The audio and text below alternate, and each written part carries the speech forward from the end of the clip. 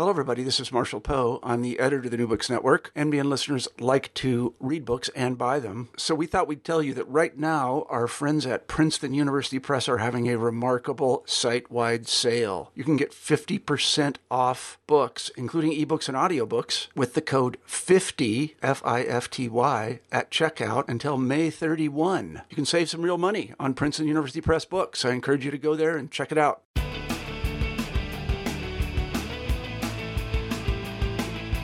Hello and welcome to New Books in Sports. My name is Keith Rathbone and I'll be your host for today. I'm here with Dr. Kevin Simpson, the author of what I think is really just a cracking, fascinating.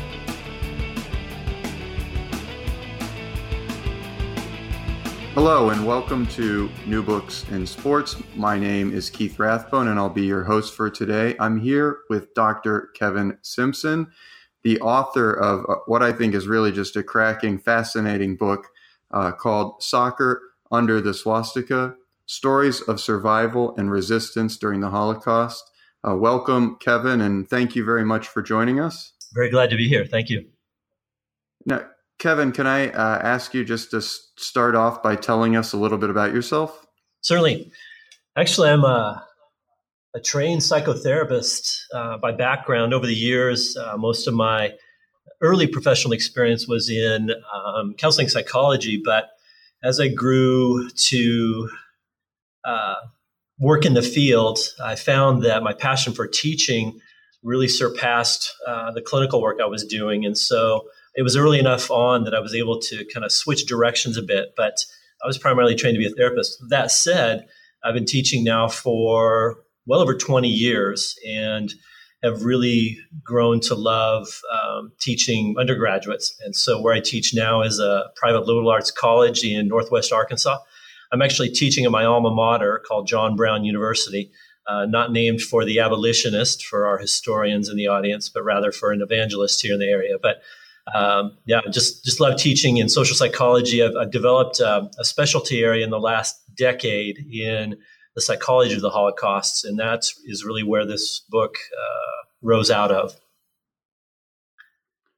Great. Can you tell me then a little bit more about how this book developed, how you developed this interest in the Holocaust, and what kind of work you had to do to produce such an interesting work?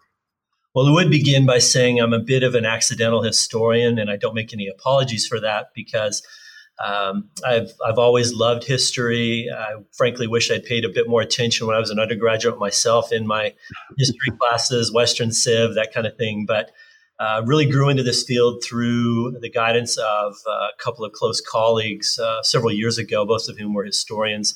In fact, we developed a course together on the history and psychology of the Holocaust. And when you really get into the field, or this particular field, you realize that these are really closely compatible disciplines with which to look at the Holocaust when you consider perspectives of the victims, the social circumstances, some of the prevailing forces that not only pre-existed during the war, but certainly propelled both the war and the genocide forward.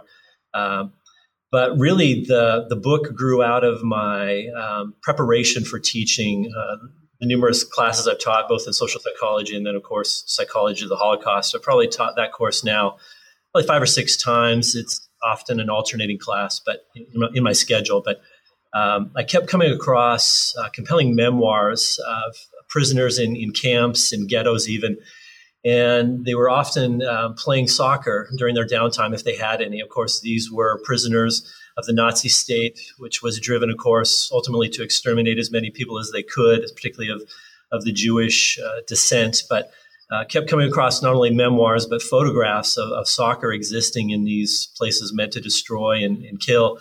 And it just stumped me initially, but the more I dug into the work, the archives, the literature, found more and more stories, and I realized, well, beyond maybe an initial sort of conference paper or something of that sort, there were a lot more stories here. And so what was born out of a conference paper probably, I guess 4 years ago now, on the camp ghetto Terezin, which was known as the Theresienstadt in the Nazi state, that turned into a book. And again, it's I really wanted to tell the story, frankly, of the survivor. of course, of those who didn't make it as well. As we get farther into this conversation, I'm certainly glad to talk about those who certainly perished, but used soccer for a time to hold on to hope. The many spectators that we learn about in the stands, in the ghettos, in the camps, were very emboldened by the soccer that was played in these places, and so it really was born out of my teaching, and then the research took off from there. Several crucial aspects of my preparation for this were fellowships that I did through the U.S. Holocaust Memorial Museum in Washington, D.C. I also did a bit of a research stint at Yad Vashem in Jerusalem. Again, these were pivotal for developing the historical context for me. I think I was pretty familiar with basic research methods coming out of the psychological tradition, but there was a lot I needed to learn about context, how to collect and understand memoirs. I had a lot of good help in terms of translation along the way. So that was key because, frankly, I don't speak German, Hungarian, Czech, any of the other languages from which these memoirs were based. So it really was born out of my teaching. Yeah, actually, I'd love to ask you a little bit more about how you got into all of these sources, because one of the things that I found impressive about your work is just its broad scope, encompassing soccer in occupied countries, in the Netherlands, in Bohemia, and in Czechoslovakia, but also all throughout the different phases of the Holocaust and in the interwar period as well. And so you just have this really broad scope. And I'd wonder if you could tell us a little bit about how you discovered so many of these sources. I know from my own research as a sports historian, it's really hard to find stories about sports because they're often not what people chose to write about, because they're sometimes considered to be less important. But then you find all these interesting little nuggets about them, and it makes you curious. Why was this happening, right? Right. That's exactly it. The stories, I think, especially from the survivor perspective, were seen as maybe trivialities. It mattered to them, certainly for those who survived, because it was often a means for survival, protection, privilege, this sort of thing. But I guess part of what helped me be thorough was part of my personality. And you might expect a psychologist to say that, but just a real desire to get the stories right, because I know that if I was too selective or if I followed a story that was too maybe sensational, I'd be really missing the broadest picture. And so I tried to be, of course, historical and linear, but the stories primarily came from the prominent camps themselves, so Dachau, Auschwitz, and then the further I got into memoirs, again, some of the archivists in places like Auschwitz, Dachau, Sachsenhausen near Berlin, they were quite forthcoming with whatever testimonies they had, and honestly, they're kind of low in number or scarce rather, but really the work then meant often having to get either full transcripts or then, of course, translation of those sources once they kind of trickled in. So I didn't have a robust research budget necessarily, but I'm quite indebted to the archivists and historians at the different camps. And I was very intent on hitting all the major camps that would have been kind of the umbrella camps for all the satellites that might have existed. Mauthausen is a prime example of that in Austria. As it sits there above the Danube, it's in a geographically beautiful place, but of course it's the most heinous of the Nazi work camps because it was the only camp that essentially was designed to starve and kill by labor in the Nazi system. But I tried to, again, be as systematic as I could with all the camps, the major ghettos.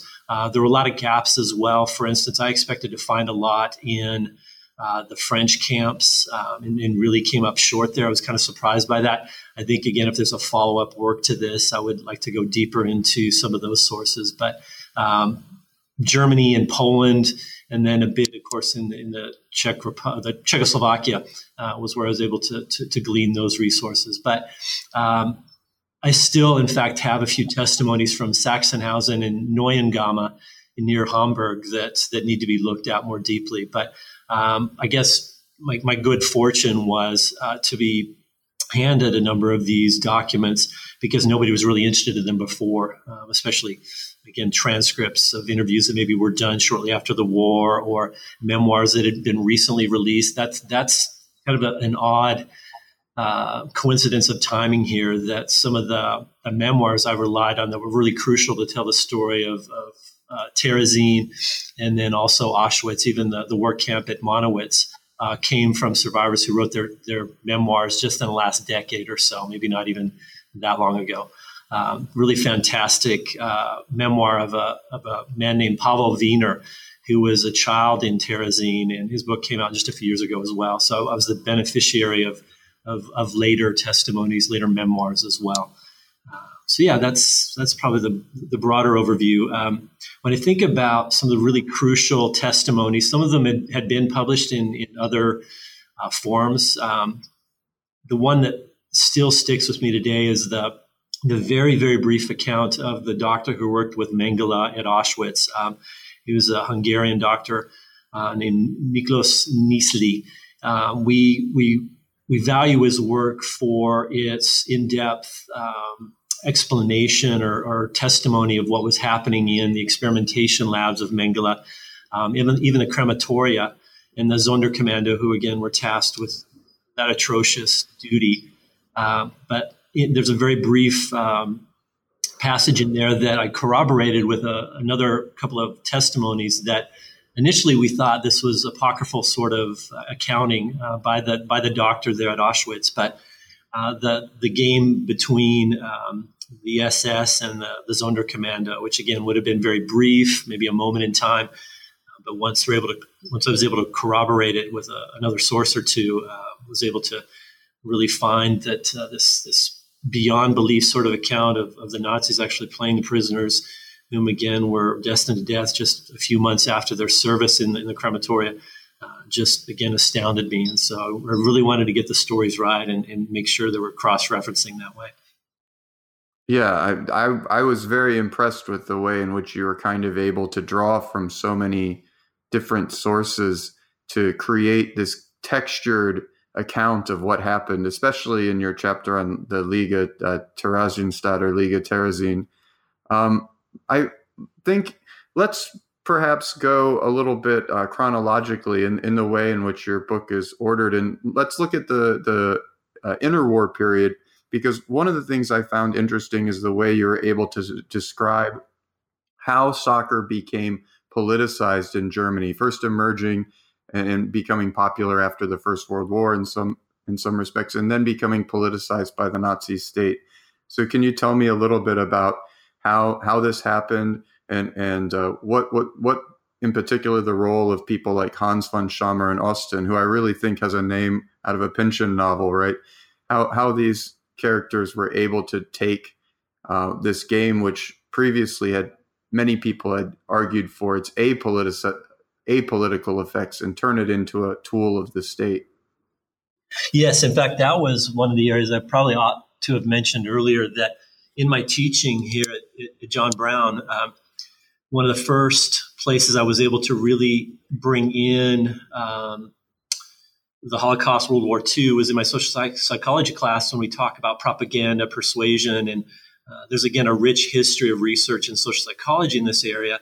Some of the most famous studies that have been done in this area. But that for me was a natural draw, because I knew, of course, of the Berlin Games in 1936, how the Nazis were able to essentially keep the forces of resistance basically worldwide, boycotts, this sort of thing at arm's length, because they could really choreograph and orchestrate the games themselves. But the Nazis, basically, like they did so often, imitated previously successful sort of endeavors, and the fascists in Italy were the prime example of how sport was frankly easily corrupted. The players themselves, of course, were in almost a no-win sort of position, because they loved to play the game. They realized that the political forces at that time, of course, were ascendant, dominant.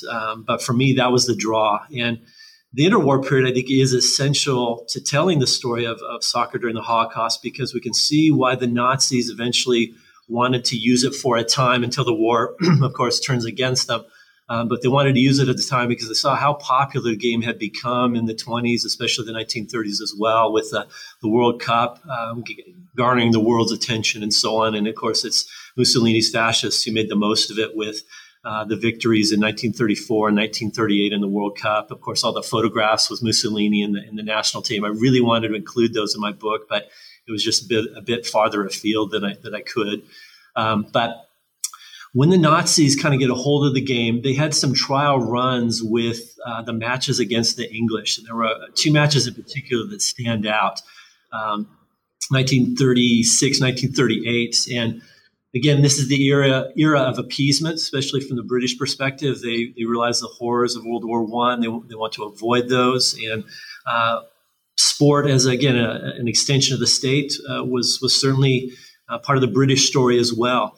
But again, the Nazis essentially are imitating what the fascists had done successfully, but they never really quite got it right. And part of it was that even amid the passion for soccer that especially the German populace had, they still tried to bring it back around to particular Nazi ideals. And that's where, again, when you have men like von Schaumer trying to bring in the Nazi state into it, they really don't understand the sport. And again, this may seem a triviality when, in fact, enemies of the state have already been rounded up for a number of years in the Nazi scheme of things. But the games that mattered were, of course, against the presumed masters of the game. And of course, those were the British. And so when the games are played in Berlin and then later on English soil, the Germans are not going to win these games, but they enjoy the propaganda victory they offer. In fact, when I teach about this here at JBU, I'm always mindful to use the clip that shows, again, the notorious, the infamous Nazi salute that the English give in May 1938. This is, again, a match that's played, again, with the storms of war gathering, basically. And there are interviews later on, and it's fantastic to compare the interviews right after the match when you look at the newspapers, especially the British newspapers, of the players, the British players themselves. And then later on, Stanley Matthews, the famous winger of that era, certainly one of the best British players ever. You look at his kind of account after the match, and they weren't bothered by it much. Of course, they don't know what's to come, just a mere 18 months later in terms of World War II, but they weren't bothered by it much. The demand, the request made by the FA for them to give the salute, again, they did it. A few were bothered, but it's later on when the significance of that moment is better realized that there's a bit of revisionism there. And in fact, some sports historians and writers have recognized this tendency. And you know how this is when we read sports memoirs, we're careful. But in this instance, there's certainly some revisionism there. And Matthews later on realizes that they were disgusted by it. But in fact, when you look at the accounts, that really wasn't the case. It's just fascinating that when you really look at the player accounts, and you see this, I think, in the survivor accounts as well, that really is fascinating to compare, again, what was happening in the era with what is perceived and better understood in the years that followed. But for me, that, again, was crucial to telling the story later on because you need to understand the ascendancy of the game. One of the books that was really influential to me in my work is the book by David Goldblatt, The Ball is Round. And great book. Yeah, I highly recommend that to your listeners.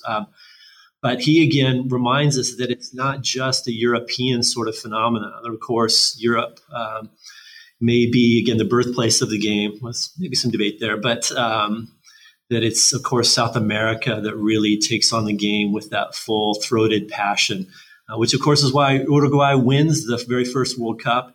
And we see, again, the game propelled from there. One of the things I think you're able to do really well in the first few chapters of the book is integrate this history of soccer in with the story of German expansion before World War II, in particular with the Anschluss, and then German inability to integrate so many of these great Austrian players from this Wunder team into the German team, and how that leads to, in some ways, to their failure in the 38 World Cup. And so I wondered if you could talk to us a little bit about how this German this German inability to incorporate these Wunder team players is also in some ways related to the history of German or of Jewish soccer in Central Europe, and to what extent is Jewish are Jewish footballers kind of creating this Central European football story? Oh, that's a fantastic question. I think the story of the Austrian brilliance in that era, especially in the early 30s, along with what would come later on in the Hungarian sort of brilliance that we see lasting even into the 1950s, is really important. Yeah, these magic Magyars, right?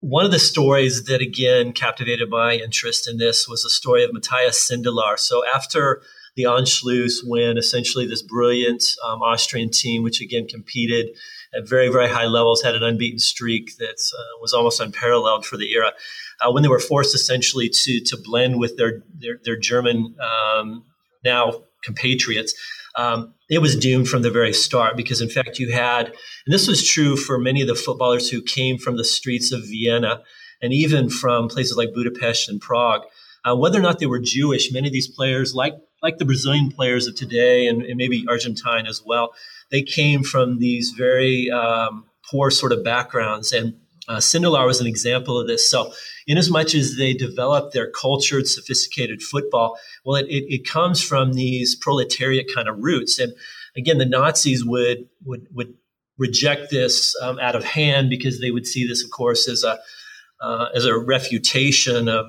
their notion, of course, of superior races. But when you really get down into that history with players like Matthias Sindelar, again, I'd love to have somebody needs to write a biography, an English biography of this man, because there's this famous story of the Anschluss match when the Austrians are going to be playing the Germans. There's this story of Sindelar, who is a little bit later in his career, but still shows these flares of brilliance, where he scores again a goal against this German squad, supposedly again to bring together the two teams. But he comes back to the center box at midfield and essentially dances a jig, gets away with as much as he can there without going too far over the line. But the Austrian fans, of course, are rapturous because there's just a longer lasting, I think, animosity to Germany for a number of reasons. And some of this does come, of course, from, excuse me, the history that Austria has of always looking over their shoulder for Germany, who's, of course, wanting to expand its borders. But the beautiful football that's played in Central Europe in this era, I think Jonathan Wilson is finishing a book on this kind of in this moment, is part of the tragedy, frankly, of the Jewish story in Central Europe. Besides the Holocaust that, again, will descend upon Central Europe in the years that followed, before World War II, the most innovative coaches, the Meisel brothers are an example of this, are coming from, again, Central Europe. The most creative football, the formations that are played. Again, Wilson has written about this in Inverting the Pyramid. It's all coming from this. And many of the footballers, of course, are of Jewish descent, of Jewish background. But when you really do look at that history, it's that birth of the brilliance where players learn the game on their own, much like I think we'd see with basketball here in the United States, where players can learn creativity without too much coaching. Certainly need to learn the technical side of the game and be fluid that way. But that's really where this is coming from. And again, some of the most innovative coaches are in that Jewish tradition. We see this in the story of Hakoah Vienna. They win the championship in Austria in 1926, I believe. And again, many of those Jewish players go on to influence many other teams. Bela Gutmann's example of this. I didn't spend much time in my book talking about him, but there's a recent biography by, I think his name is pronounced David Bolkover, a journalist in England who published this just in the last year. And his influence on teams like Benfica and some other teams in South America, I believe, is just astounding. And it's just one example of many of these Jewish footballers in Vienna, Hakoah Vienna being this birthplace of some of these coaches and players, and that spread. And certainly teams like MTK in Budapest, another example there. And that's part of the tragedy as well, that some of these footballers were lost to the Holocaust. Arpad Weiss, a number of other footballers who simply didn't survive the war, but before were very influential again in their play, their technique, and again their vision for what football could be. Yeah, I think that's one of the things that your book really does, and I think one of the reasons why it's important for people to read is that it recaptures in many ways the history of this Jewish athleticism in Central Europe in the years before the war. I think there's a trope, and it certainly was common in this time in Nazi propaganda, that Jews were effete and over urbane and therefore not athletic, and that was part of the reason why this intermixing between Jews and Germans, and here nobody can see this, but I'm giving scare quotes, would contribute to the degeneracy of the German race. But actually, there's this amazing history of Jewish athleticism, and that athleticism continues in very surprising places in your book. And I'd turn us now to chapters 4, 6, and 8, and I'm going to give the names of the chapters here for people who don't have the book in front of them. But the beautiful game in the KZ, or in the Konzentrationslager, right? Football in the Polish killing fields, eyewitnesses to Nazi terror, and ghetto soccer in the Liga Terezin. I'm wondering if you can tell us more about how soccer emerges in these places, in the Konzentrationslager, in Terezin, even in Auschwitz. And why are people playing soccer there? That seems so astounding, but you just show in each instance that it's happening everywhere.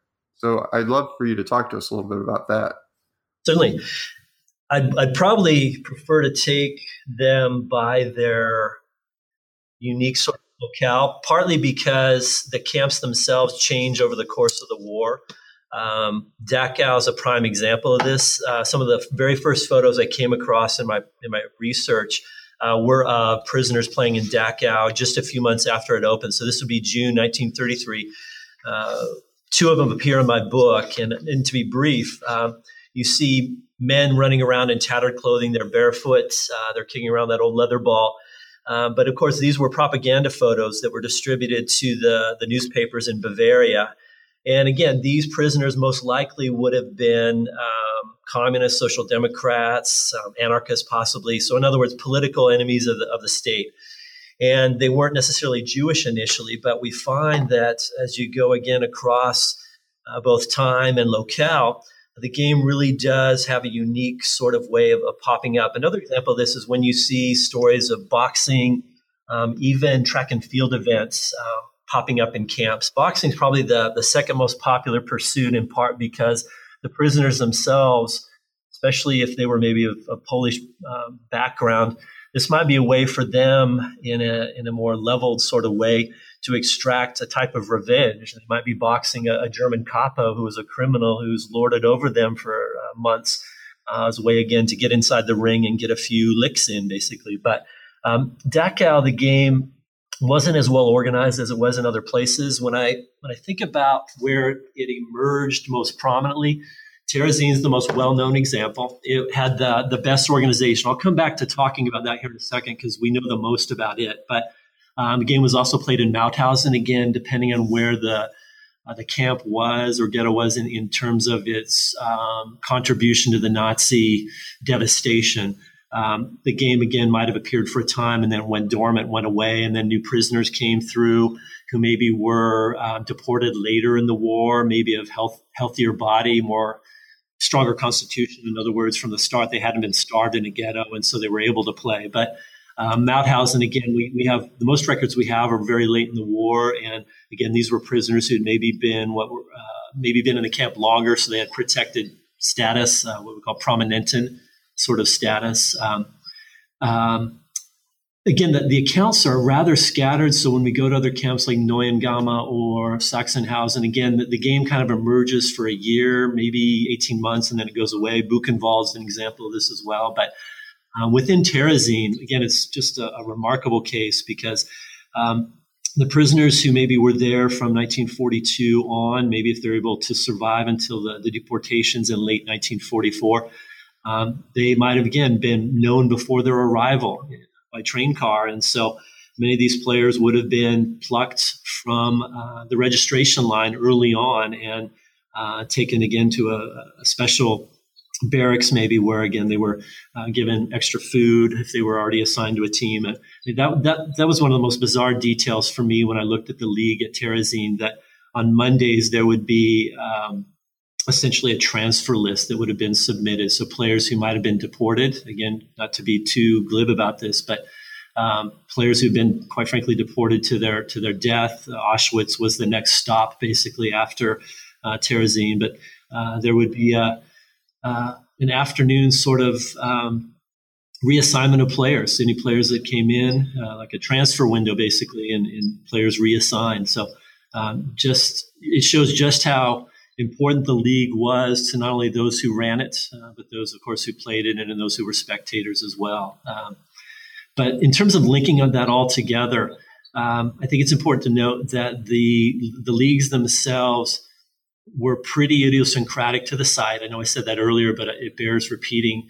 For instance, in Gross Rosen, a camp in Silesia, basically near Wrocław in Western Poland, there was a league there, and the dusty Appelplatz, the gathering center where, of course, prisoners were forced to stand for hours on end. But again, there was a league there for a time until, again, the war goes against the Nazis and players are sent either on marches or by train back into Germany proper. But a little bit more about Terezin, if I could. Again, the league emerged fairly early on, 42-43. The first competitive matches were played. There were, in fact, special cup tournaments that were often held. There were amateur leagues, there were youth leagues. By most accounts, the games that were played at the highest level probably included as many as 600 or more players at any given time over in totality there.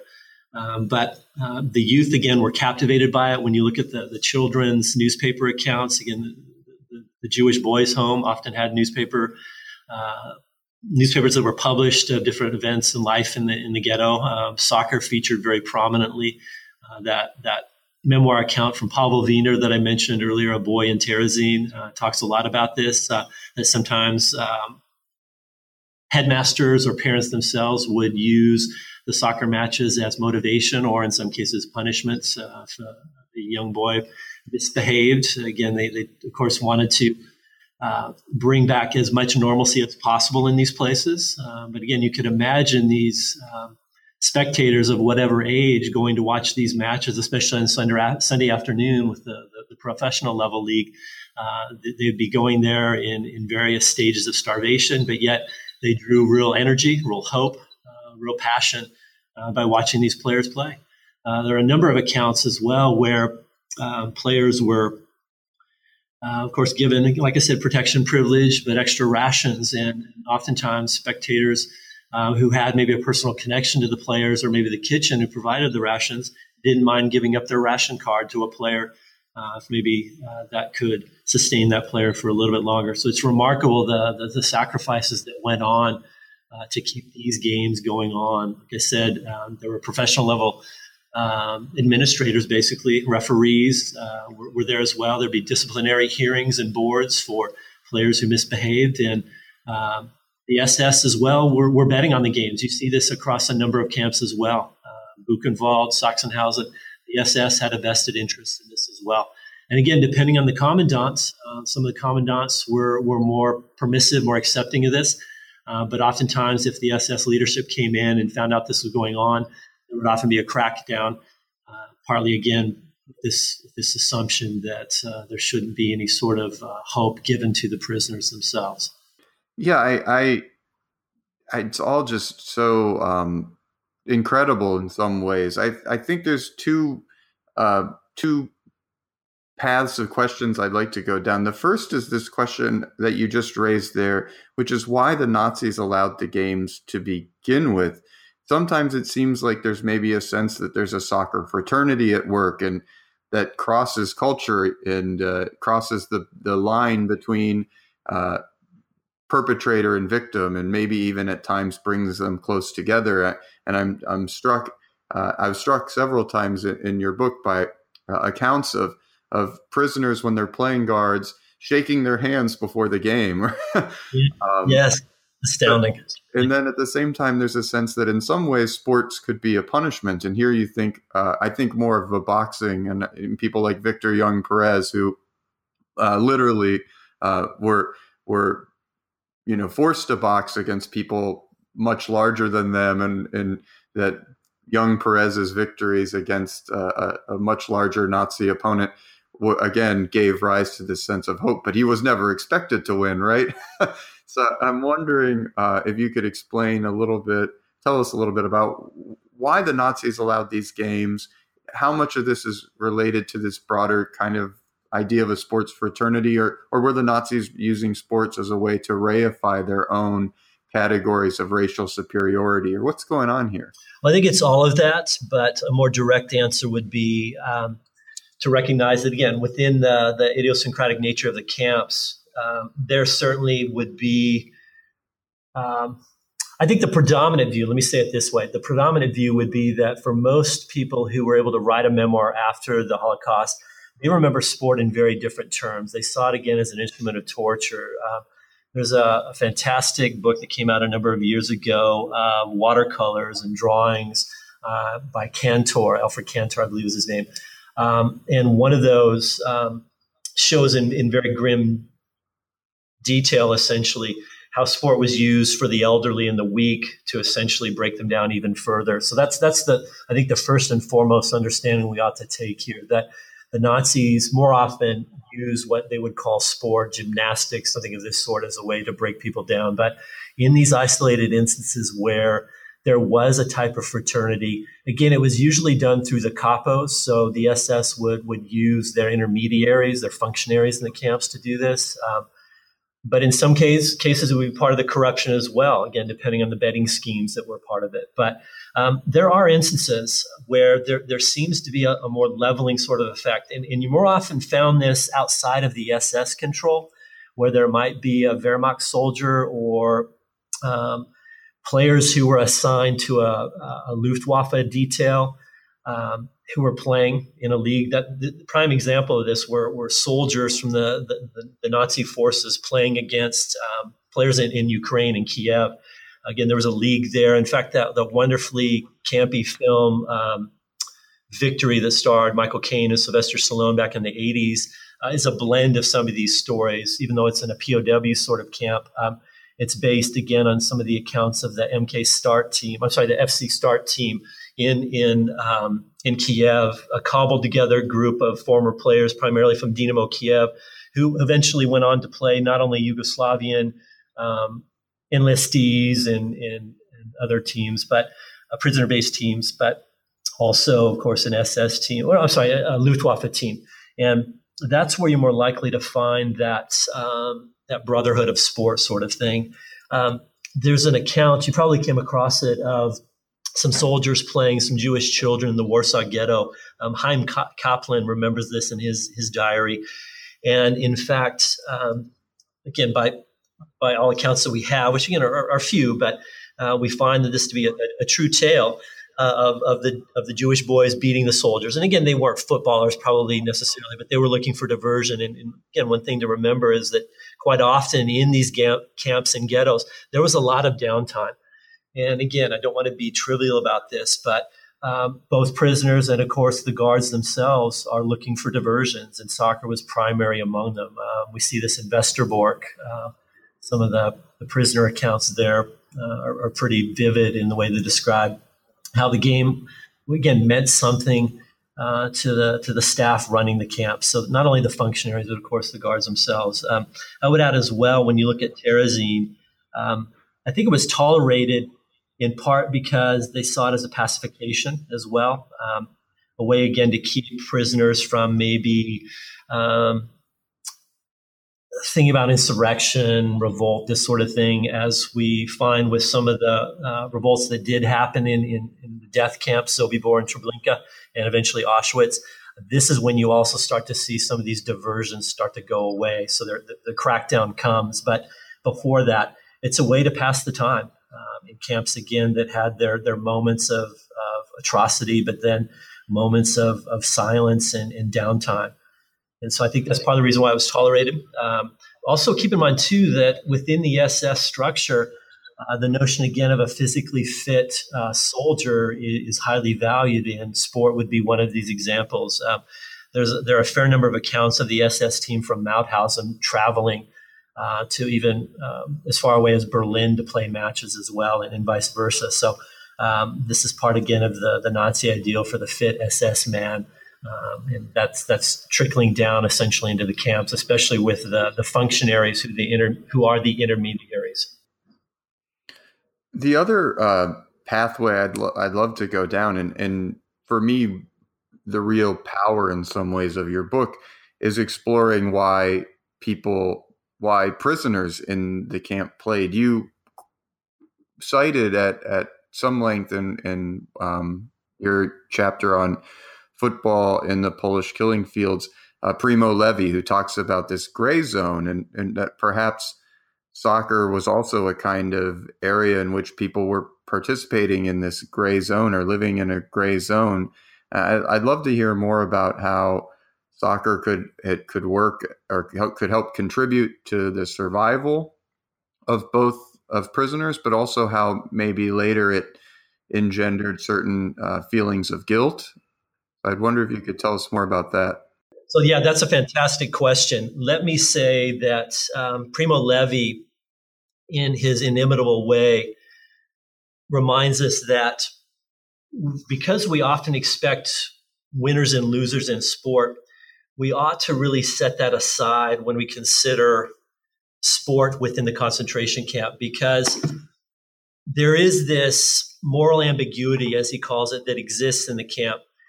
Because in as much as, of course, there's a hierarchy and there's a system of patronage and privilege, we must acknowledge that in our expectation for winners and losers, that anytime sport is played in these places, we need to read very carefully. We need to account for this very carefully. And the players themselves engage in this moral calculation, essentially. And let me, in fact, read a passage. I just happen to have a bookmark in that section that you're talking about. Inasmuch, again, as prisoners recognize the compromise they're making, there's a fantastic memoir account of a young man named Louis de Vigia in Westerbork. He also went on to be imprisoned in Monowitz and then eventually Buchenwald, where he was liberated. But I'll get to that here in a second. But here's what Levi has to say regarding this moral calculation. This is certainly the reason for the enormous popularity of spectator sports such as soccer, baseball, and boxing. The contenders are two teams or two individuals, clearly distinct and identifiable, and at the end of the match, there are vanquished and victors. If the result is a draw, the spectator feels defrauded and disappointed. At the more unconscious level, he wanted winners and losers, which he identified with the good guys and the bad guys, respectively, because the good must prevail, otherwise the world would be subverted. Again, when we recognize that the prisoners themselves may have had the simple motivation to survive, and again, the privilege and protection that might allow, we acknowledge that guilt did come. And prisoners, or survivors after the war, are asking this question of themselves anyway. Why me? Why did I survive? And especially if you were able to take advantage, quite frankly, of the special protection, that's going to be amplified even more. As I mentioned earlier, Louis de Vigia, again, he was a first division player before the war. He plays in Westerbork a bit, but also Monowitz, which there was a slave labor camp too. He acknowledges that the only motivation that accounts, that really matters, is survival, of course. And he acknowledges that there are all sorts of examples of this in the camp, when people are stealing from each other, when you're negotiating, so to speak, or what they call organizing, quote unquote. You're simply trying to get extra bread, covers for your feet, any sort of objects that you can trade on the black market. This is how they live from day to day. They don't think any farther than tomorrow. In fact, here's an excerpt from his memoir that I think explains this really well. And there's a great rejoinder to the end of it here. We don't think any farther than tomorrow. Yesterday is gone. And when Sunday comes and your unit, thank God, doesn't have to work that day, the hours slip away like water in your hand. Those who still can walk in small groups throughout the camp. One day without yelling capos, beating guards. But for most people, a single day to regain one's strength is insufficient. Sunday, for a lot of people, is just a day to start worrying about Monday. When I put on my squeaky clean, freshly ironed soccer attire and walk on the pitch with my teammates, I feel incredibly privileged compared with the masses. During that hour and a half of sports competition, nothing matters but the leather ball and the goal, just like old times. Later on, when you read his memoir, we find that in as much as he acknowledges this very special place that he inhabited in these camps, we learned that during one of the deadly selections, in fact, in Monowitz, he gives up his bundle of clothing to an emaciated prisoner that he calls Hugo, I believe was a Czech prisoner, and pushes the man into the line of life, and then goes back through the selection again with a very real risk of he himself being selected for extermination at Birkenau. And so again, there's certainly this ambiguity. Levy certainly talks about it, but when you go to the survivors, the other survivors, we see it in full picture. Yeah, I think it's just astounding reading in your book the difficulties that many of the prisoners faced when they were having to come up with the materials, the extra food, to make these games possible. But then at the same time, you remembered there is this Promentin system, so they're benefiting in some ways from their participation. It's a really complicated story. I'd turn us now to your final chapter, which in some ways I found to be really one of my favorite. Maybe I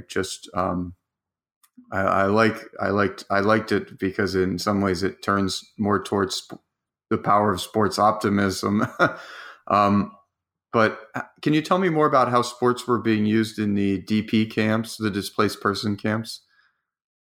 Yes, it was all part of the general motivation to restore life as best as the survivors could.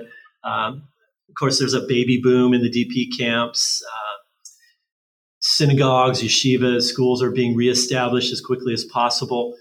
Again, not only a return to normalcy, but a reclaiming Jewish life and Jewish culture.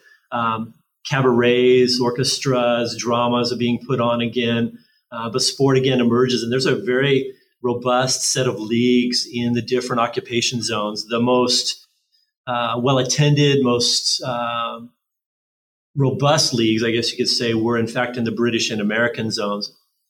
And again, there are a number of accounts there. I really wanted to go farther with that particular chapter, but as I needed to kind of wrap things up, I really hit the highlights. But there are many more stories, I think, that come after that, because my goal really, and I wish I'd mentioned this earlier in our talk today, my goal was to bring forward these stories, because as a teacher of the Holocaust, we're not too far away from losing these witnesses. They're going to be lost to history here pretty soon. And I tell this to my students all the time. You're probably going to hear this on the news, and my hope is that they feel compelled to tell others about the story. And I know that's maybe a little idealistic on my part, but it's pretty basic in that when we see Jewish survivors trying to reclaim their lives, it's also, again, a refutation, a direct rejection of what the Nazis were trying to do. Of course, again, they often targeted women and children the most devastatingly. And the DP camps, again, were a way to not only get back to one's life amid the reality that probably one didn't have their family remaining, but again, the leagues themselves primarily were populated with young men, again, who were able to survive maybe in hiding or had maybe gone to the east and found protection there. But they were populated by young men, in some cases young women, who, again, wanted to get back to normal. Let us put the war behind us, they would say, and find, again, the zeal for life that was almost taken from us. Yeah, for many of the young men that you're writing about, it really felt like they were trying to reassert their masculinity and in some ways recapitulate themselves as a group of men. But something you touch on again and again and again is the way in which sport helps these prisoners to reassert their humanity under extremely inhumane conditions. And so I wondered if maybe there's something unique about this story. Is sport, is soccer in particular, was it just the most popular thing, or is there something about sport for you that helped them in particular ways reassert their humanity in a way that maybe a study of music during the Holocaust or theater, even literature might not have been able to accomplish? I think the unique contribution of sports, maybe in a way that music or literature wouldn't offer, is the collaborative nature of it. In as much as certainly you can, in an orchestra, for instance, or reviving maybe a work that a Jewish composer who perished in the Holocaust might have composed after the war. I think there's something about the collective nature of soccer that's simply fantastic. Having played the sport since I was a young boy, lucky enough to play it through my college years and in my old man leagues where I take it way too seriously. There's this realization that collectively soccer offers something that I think many other sports don't offer. And again, this may not be surprising for somebody who simply loves the game like I do or we do, but I think it offers a sense of collectivism. And I don't necessarily mean that in a political sense, but it offers a sense of collectivism because the best teams are the ones that may not have the standout players. And when I think back, 60, 70 years, what was happening right after the war, part of the reason why, frankly, the West German team wins the 1954 World Cup over the Hungarians is because of that collective nature that with the passion that comes with playing together and playing within a system that rewards real unity. I think there's something to be said about that in this particular account as well. And there are other sports that they draw upon that. I think rugby is a good example of that too. But I think there's just something unique about the beautiful game that brings this forward, where the team who shouldn't win sometimes does, or we again see that brilliance manifested again through the shared effort. What I would say about immediately after the war, maybe kind of in closing related to that, is that in the DP camps, again, is whether or not the games were well played, and sometimes there is that question, and maybe it seems an irrelevant sort of question, but it probably doesn't matter in the end because, and you know this, I think. If you play the game at all, there are those moments when you just go out for a kickabout or a pickup match, and it just helps you distract from whatever distractions are there. Certainly, when we engage in exercise, we do the same sort of thing. But there's one account. If I can track this down, I can almost talk about it from memory here. There's a Czech author named Ernest Lustig. He was a 15-year-old, I think, in Theresienstadt during the war.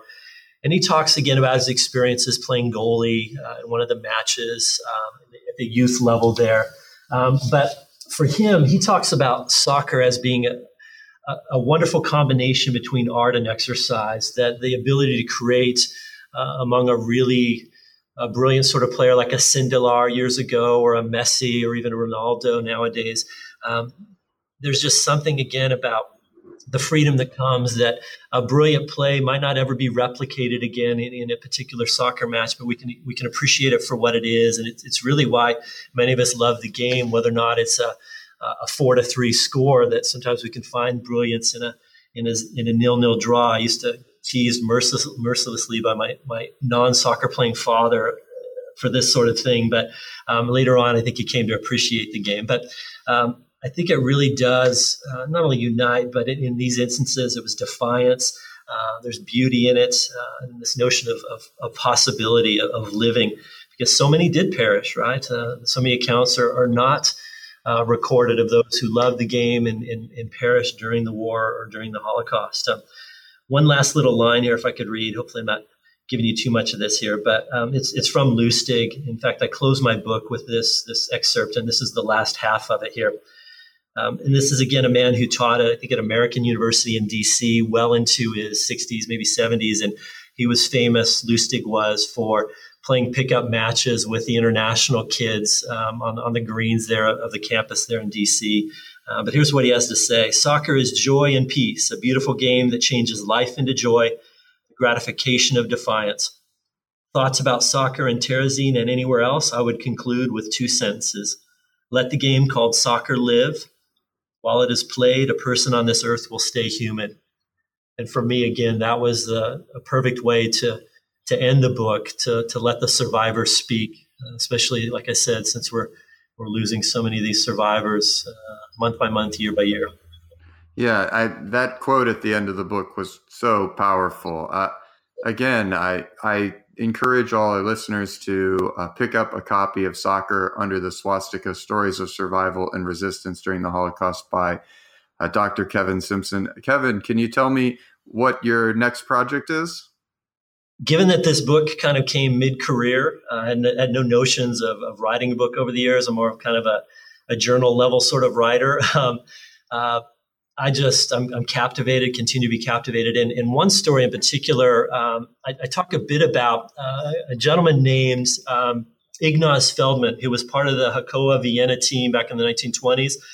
This is a man who I think in his time was very charismatic, very persuasive, but he managed to survive the war when he was part of the earliest roundup because he was an Austrian Jew. And we see him actually at the end of the war walking around with Eisenhower and Bradley and other American high top military brass in the camp at Ohrdruf that was liberated by the Americans. And you immediately recognize his face because he has a boxer's nose. It's tilted, I think, violently to the left. But this is a man who started a league in Westerbork.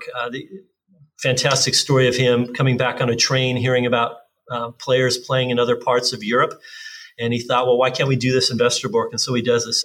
There's not a lot known about him, but I want to dig pretty deep to find those stories. It's just a compelling account, someone who probably shouldn't have survived, but did, and was a footballer himself. So his name's Ignaz Feldman.